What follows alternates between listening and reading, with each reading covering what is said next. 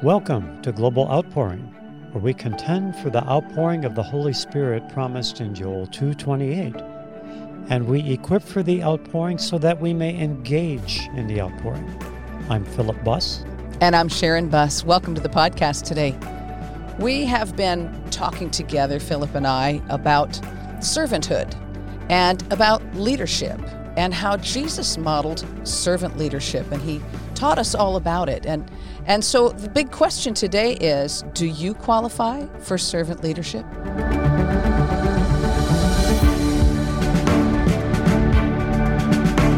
So, Philip, it's just lovely to just chat because it's fun, and we do that all the time anyway. But it's fun to record things that are significant to us, that we feel the breath of the Holy Spirit on.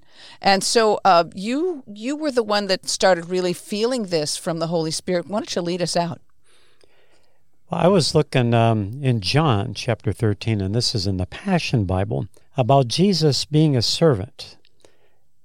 This is in the upper room, and this is just before he goes out to the Mount of Olives, before Judas goes out. And what he does, he washes the disciples' feet. Yeah. And in verse 3 there it says, Jesus was fully aware that the Father had placed all things under his control, for he had come from God and was about to go back to be with him. Yeah. So this is when he took up his robe and towel and wrapped around his waist. He poured water in a basin and began to wash the disciples' dirty feet, is what it says here. And well, that's what it was. I mean, they walked in sandals. I mean, they didn't wear socks back then. You know, you just walked in the street. If it was muddy, you got mud on them and all that, and that's life. That's just the way it was. Right.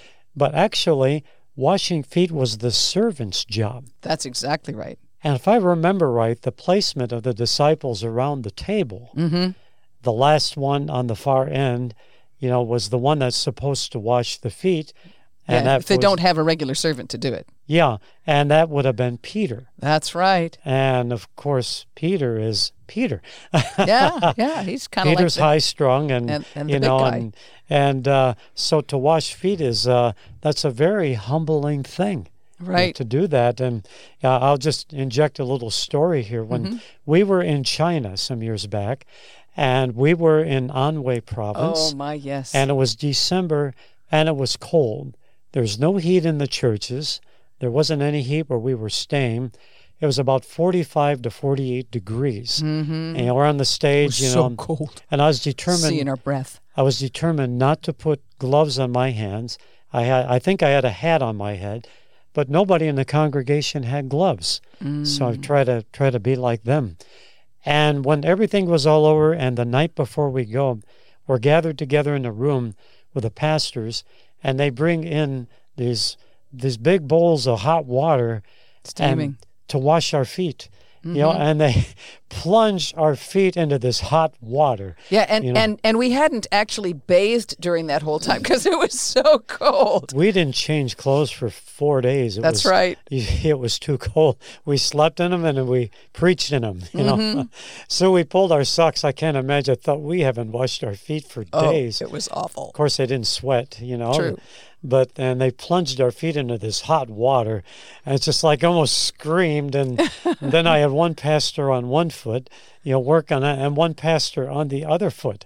Yeah, I've never had a foot washing like that before. Yeah, and they didn't just wash your feet; they massaged your feet. Them, and then they massaged your head and your neck and your shoulders and your arms and just. It was like Peter, not only my head, my feet, Lord, but my face and my head.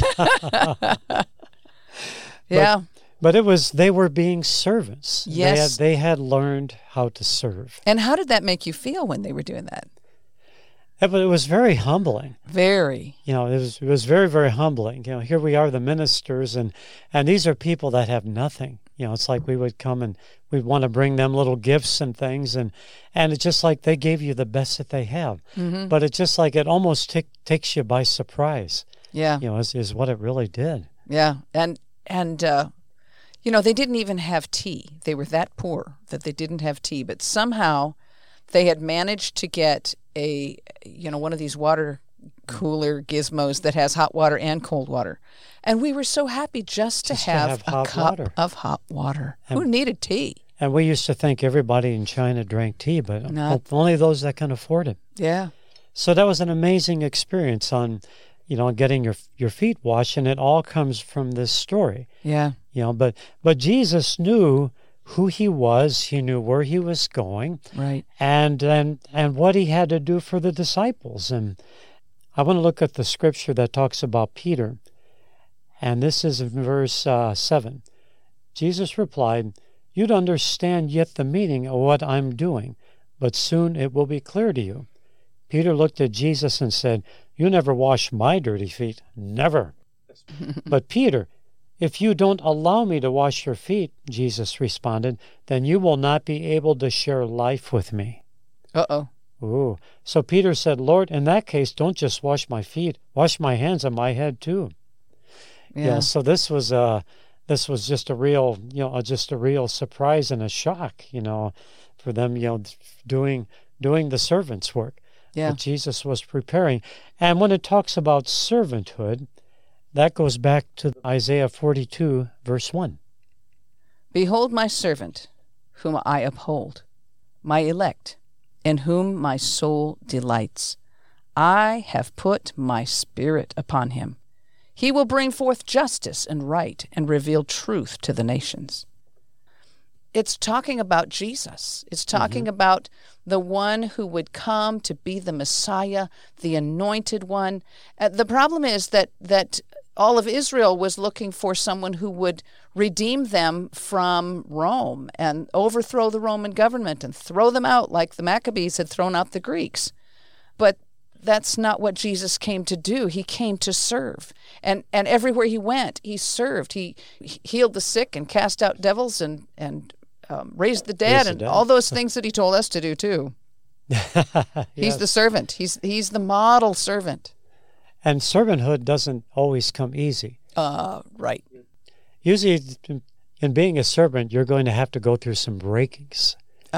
Yeah. And I remember when I was kind of at the end of my rope, everything in the workplace was closed down. Everything I was skilled in, there wasn't any work because we were in a bad recession. And then when I got my last unemployment check and all the things happened, I had no money. And that's when I realized my life as I knew it was over. My bowling, everything I liked, my automotive racing, on the streets of Chicago and the suburbs and all that, the drag strip, it was all over. Everything that I'd grown to love, that was the end of it, because I'm now entering a new phase of my life. But I don't go into the new phase of my life from where I ended and where I came from. You have to leave it all behind and start over. It's like seniority.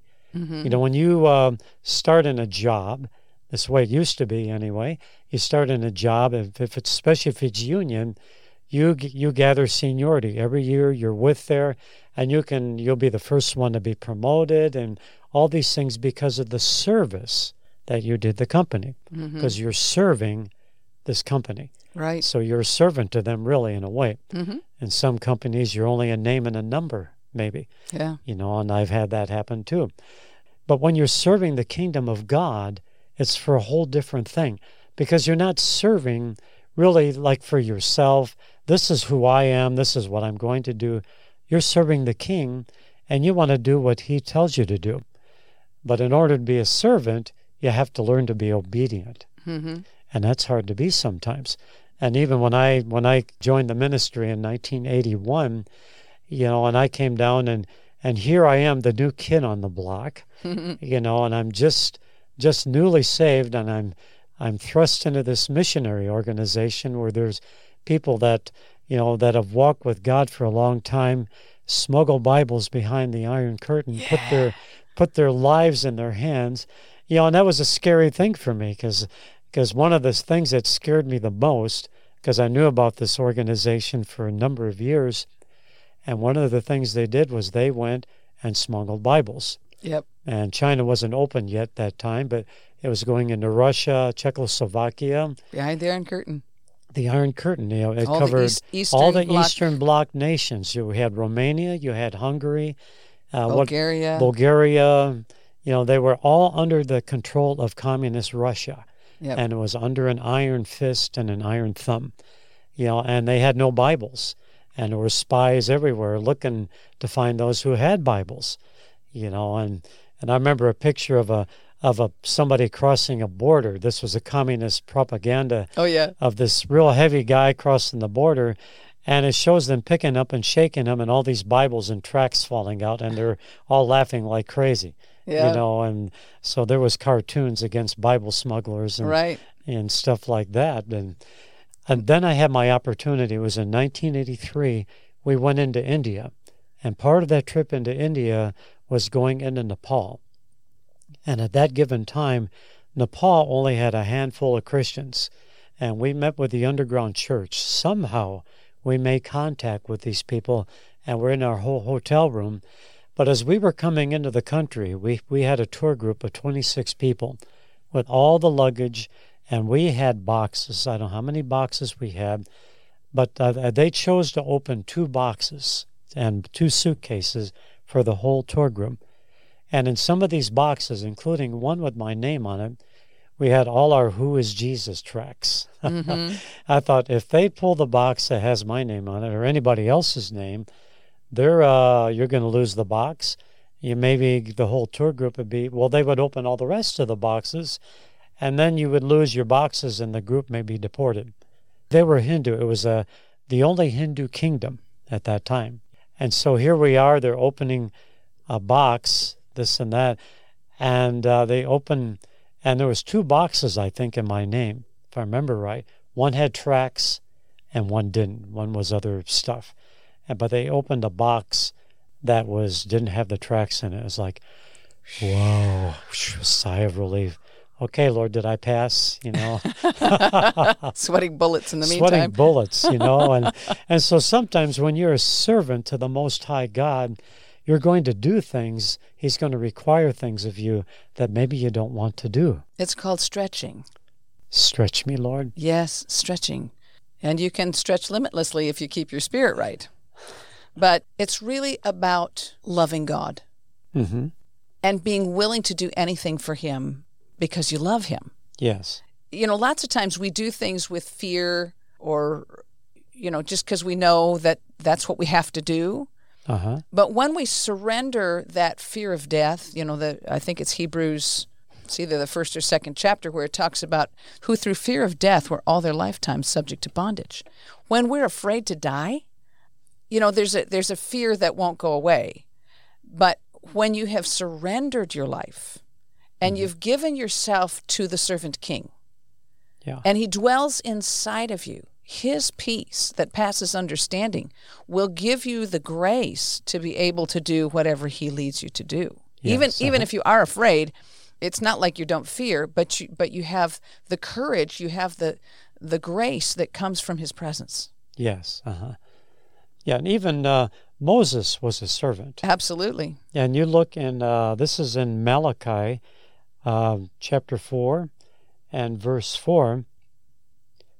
It says, "Remember ye the law of Moses my servant, which I commanded unto him in Horeb for all Israel with the statutes and judgments." Okay, so Moses was trained how many years? 40 years in Egypt. Right, as a prince. As a prince. He was the prince of Egypt, had everything that was good, but he had the calling of God on him. I mean, God didn't raise him up, to fan Pharaoh and feed him grapes all the time. No, he was probably sitting next to Pharaoh as his son. He was a big shot. Yeah, he was a general in the army. He was a general in the army. It was and successful. Very successful. But when he was out where the camp of the Israelites were, and saw one of them being beat by an Egyptian, he killed the Egyptian. And then he had to flee for his life, and that was the start of servanthood. Yeah. He had to come low, which is the process that you have to go through when you start coming to that place where everything else is falling apart. It's time to seek God. And all of your pride and all of the things that you've done for yourself have to be laid aside. And you can't live on your successes or your failures, either one. You have to get a brand new life by engaging in relationship with your Heavenly Father, with Jesus, who made the provision so you could. How did that make you feel with all the plans you had planned for yourself when you heard the Holy Spirit speak into you and say, I want you 100%, and I want you right now? Everything that, you went through high school, and it was music, right at the end of high school. End of high school, your major was going to be music. You excelled in music, and I'm going to put a little plug in for Sharon. When her music teacher retired about 4 years ago from her high school in Howell, Michigan, we were having lunch with him, and within just a few days, they were having a big celebration for him in a school auditorium that was named after him, to honor his retirement, because he was such a magnificent choir director. And Sharon, in her senior year, maybe her junior year, had sung from Handel's Messiah, O Thou That Tellest Good Tidings to Zion. And he said, we have never sung that song since, because I could never find anybody that could sing it like she could. Wow. And that just... I'd forgotten that. That was quite shocking. And how many years was that? 1976 till he retired. This gives you an idea of, the qualities Sharon had in her voice, and he recognized that. And she had it all mapped out. I'm going to be this music major, and, her grandfather was really just stepping up, going to help her along with her scholarships, just to step it off and make it big. And then the voice of the Lord. Yeah, the voice of the Lord said, I want you 100%, and I want you right now. And little did you know that you were going to have to go through some wilderness experiences to get... No, I had no idea what that meant. All I knew was that I was hearing God, and I had no reason to say anything but yes. I didn't ponder it. I didn't think about it. I had wanted God all my life. I had walked with Him in some degree. Sometimes I was quite cool or lukewarm. And at that point, I had been pretty lukewarm. Uh-huh. And that's why I was making plans for myself. Earlier in my childhood, I really felt His call to be a missionary. Mm-hmm. So this was kind of like pulling me back to what I knew before. It just made sense. It's like jerking the slack out. Is the expression That's a good way to put it. We would use jerk the slack out. Yeah, only it was a gentle jerk. It was a gentle. It wasn't. There wasn't anything harsh about it. It was strong, but it wasn't harsh. It was kind of like wooing. Yeah. And this is for somebody out here that's listening. You get a prophetic word from God, or someone speaks over it, or you get a rhema by yourself, and reading the word, and like a rhema, it comes alive in you. Mm-hmm. It's like you feel it light up with the Spirit of God in you. God gives you a rhema about something, and what He wants you to do or where to go, but He doesn't always make the pathway clear. Mm-hmm. It could be for a ways down the road, but He steers you in the direction that you want to go. And meanwhile, you start going through some things to get there. It's like an obstacle course. That's a good way to put it. It's like a barrel race or something. What do you call that race that was made popular in the UK with the horses? They steeplechase. Steeplechase. That horse is trained to go through stuff. Yeah. He goes, so I don't know what kind of training a horse will go through to jumping and all this and that, and even at the Sight and Sound Theater in Branson, and there's one also in Pennsylvania, and we went backstage, and it's like Broadway, bringing the Bible stories alive. It's powerful, and what goes into it. They have live animals that do different things, and they say what they do, they train the animals, and when they can do their part 100 times perfectly, then they will use them on stage. So they had to go through a lot of training. Yes. 100 times without failure. Obedience. They learned obedience. So when we can learn obedience to what God wants us to do on a day-by-day situation, walking in the Spirit day by day, He's preparing us for what He wants to do. And what's He preparing you for right now? We think, okay, He's preparing me for ministry, or He's preparing me to be big in my company. God's going to use me in the marketplace. Not everybody's in the pulpit. Right. I mean, there are needs those people called to everywhere. be pulpit. He has his people everywhere. He might have them in the train station. They might be a ticket agent. They might be a flight attendant on an airplane. Getting. People get upset with you because there's too many ice cubes in the drink, and you got to learn to hold your cool. Anywhere in your place God is training, you're going to have challenges. And he's teaching you to be a good servant. What would Jesus do? Perfecting your attitude in all things so God can trust you more and more to be like Jesus. Right. So that you can lead and he can lead through you. Yes. And because he lives inside of you. The servant lives inside of you, and he gives you the leading to do the things that you're supposed to do.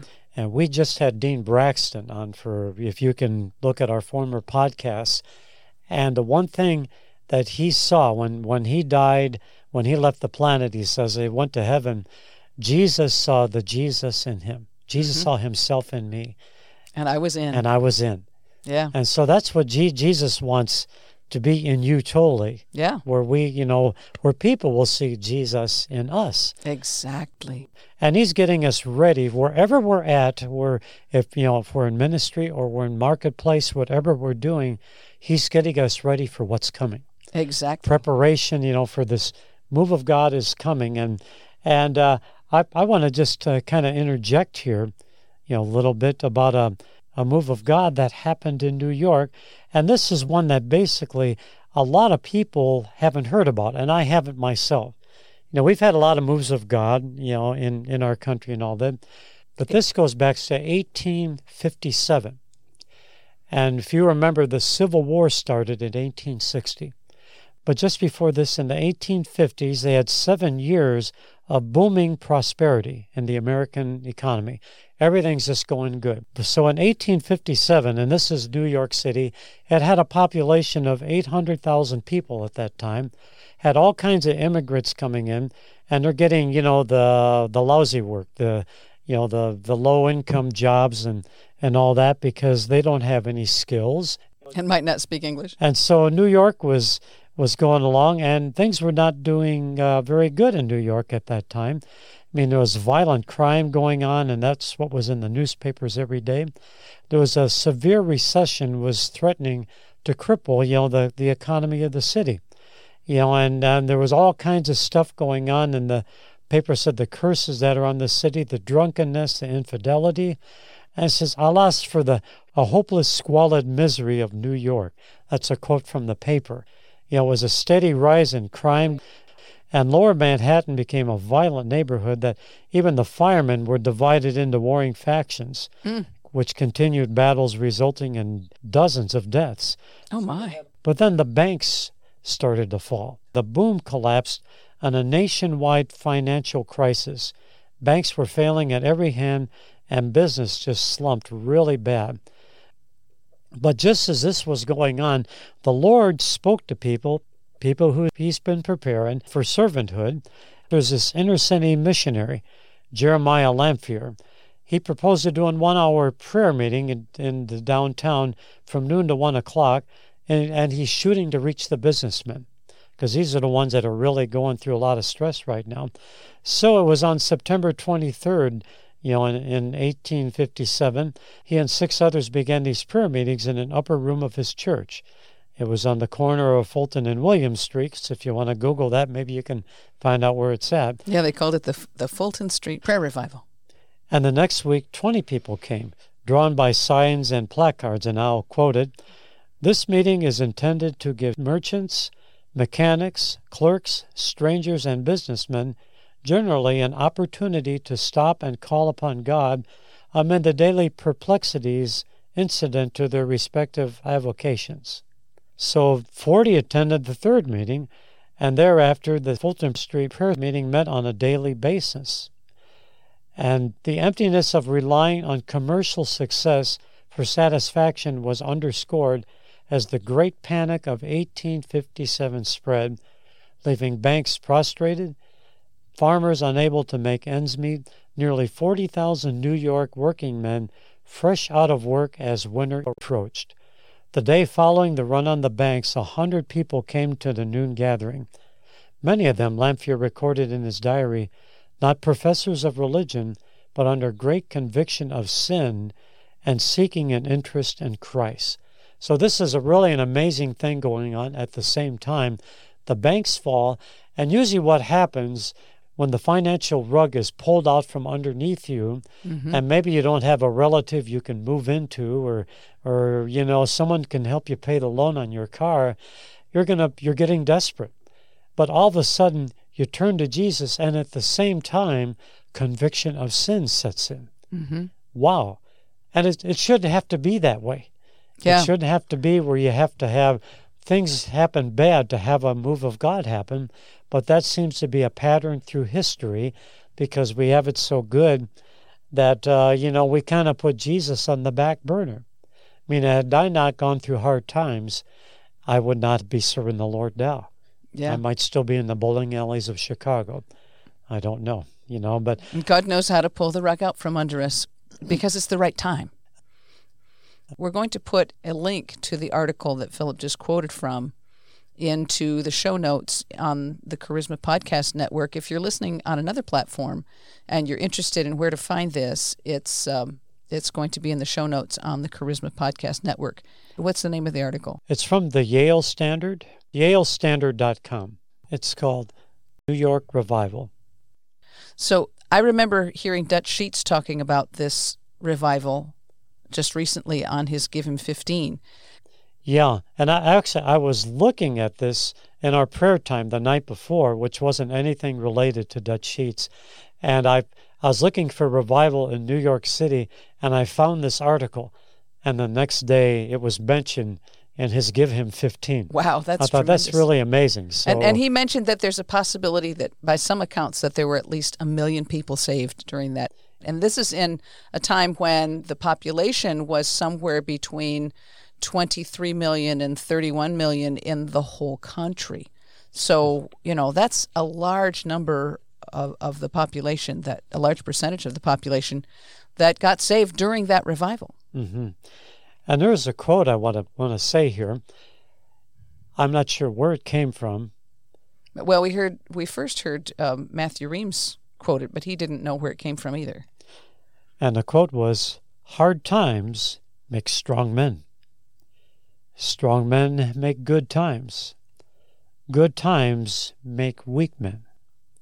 And weak men make hard times." And that is kind of a pattern that happens through history. Mm-hmm. When things get so good and you forget God. Because even America, I remember in the 1960s, we were one of the most prosperous nations in the world. Yeah. I mean, gas is the cheapest anywhere in the world, 35 cents for a gallon of gas, and you could get any kind of horsepower you wanted out of the factory. And we had America had everything it wanted. Mm-hmm. We were sending technology out everywhere and all that. And it was in 1962 when prayer was taken out of the schools. Yeah, and then in 1963, Bible reading was taken out of the schools. And then gradually after that, groups started rising up, anti-Christian, and it was like a slow slide to where we are today. So it's time for these hard times to make some great men, some strong men. And that's where servanthood comes from. Servanthood is coming into a difficult time and being used by God to make a difference. Being willing to serve others. I remember hearing a story of somebody in one of these missions in an inner city where, they give people a meal and a place to sleep, and then, they have to go and live on the street during the day, and then they come in that night. And one guy came in, and he was so dirty and so stinky, and he took off his shoes. And it was so horrible. The stench just went all through the room.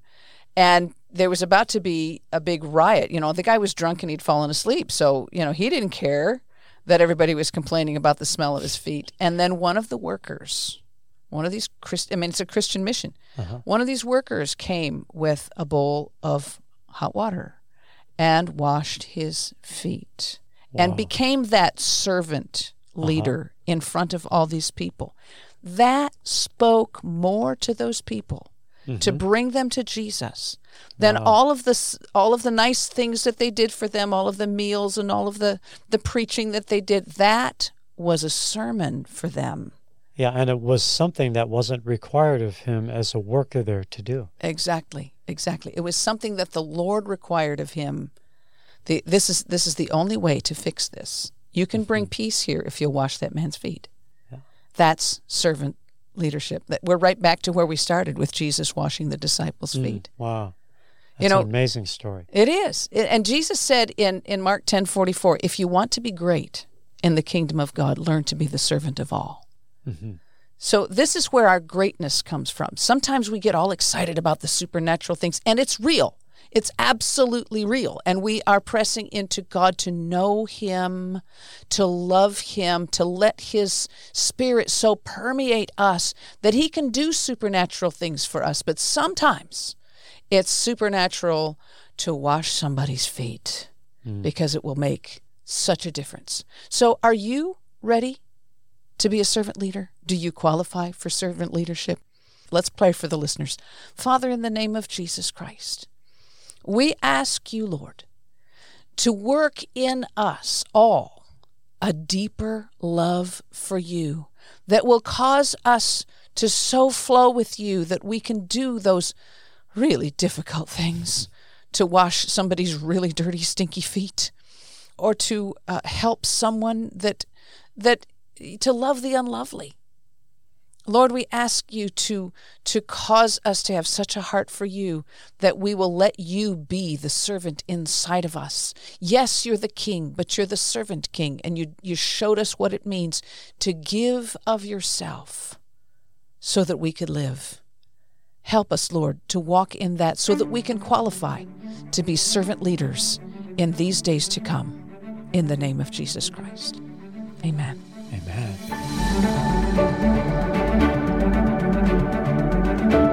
If you enjoyed today's podcast, please subscribe, rate, and review this podcast on Apple Podcasts or wherever you listen to podcasts.